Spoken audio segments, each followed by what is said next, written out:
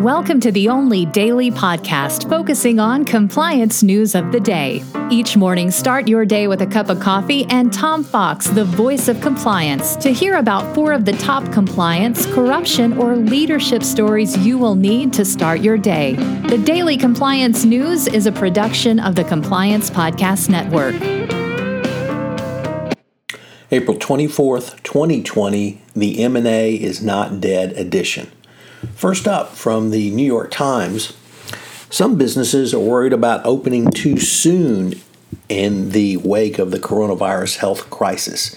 This includes movie theaters, who the government in many states, particularly state governors, want to reopen, yet the movie theaters are afraid that if there's a second wave of coronavirus spikes, that they will fall into the groups of businesses that are seen as hotspots, and it will permanently damage them going forward.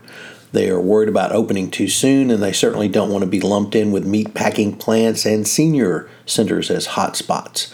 And although struggling financially, theaters fear that a too soon return could stigmatize them as dangerous places to congregate.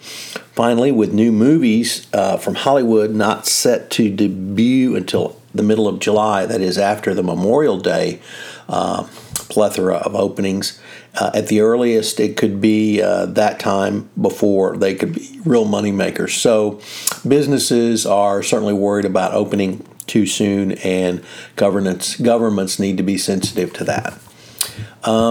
Next up, in what might be seen as a KYC move, Google will require proof of identity from all advertisers, as reporting in by the New York Times. In an effort to fight off fraudulent or misleading online ads, Google will now require all advertisers across its network to prove who they are and where they operate. KYC, or Know Your Customer, has been a long time part of the banking industry and many corporate programs, and it's fairly unbelievable that Google has not done this before. Obviously, this is driven by the reputational damage they've sustained, but also government inquiry into these areas. Next up, from the Houston Chronicle, it looks like workers are going to be on their own when it comes to COVID-19 protections as the economy reopens. OSHA has not issued a standard or specific standard that will require a company to take steps to reduce risk, such as social distancing, supplying masks, or other protective gear. And so many companies have just basically told you workers, you're on your own.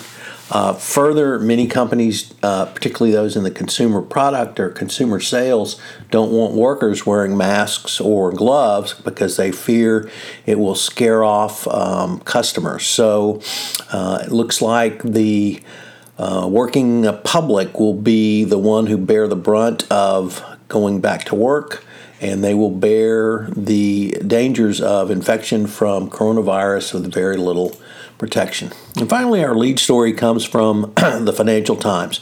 Brooke Masters' company's column about M&A. And while the blockbuster M&A deals are certainly down, she points out that because of the difficulty in doing or performing due diligence, nevertheless, there are smaller and mid-sized deals that are likely to rebound first. So M&A certainly is down right now, but she expects it to come back with a plum this fall. I hope you have checked out my new podcast on compliance and coronavirus that I started to bring sanity and clarity to the compliance practitioner. I am having as diverse a input of stories that I can, from successfully working at home to navigating compliance during the difficult times, and a wide variety of others. So check out Compliance and Coronavirus. It comes up Tuesday, Wednesday, and Thursday at 9 a.m. on the Compliance Podcast Network. You're staying safe, self-distancing, and isolating during this time. Thank you for listening.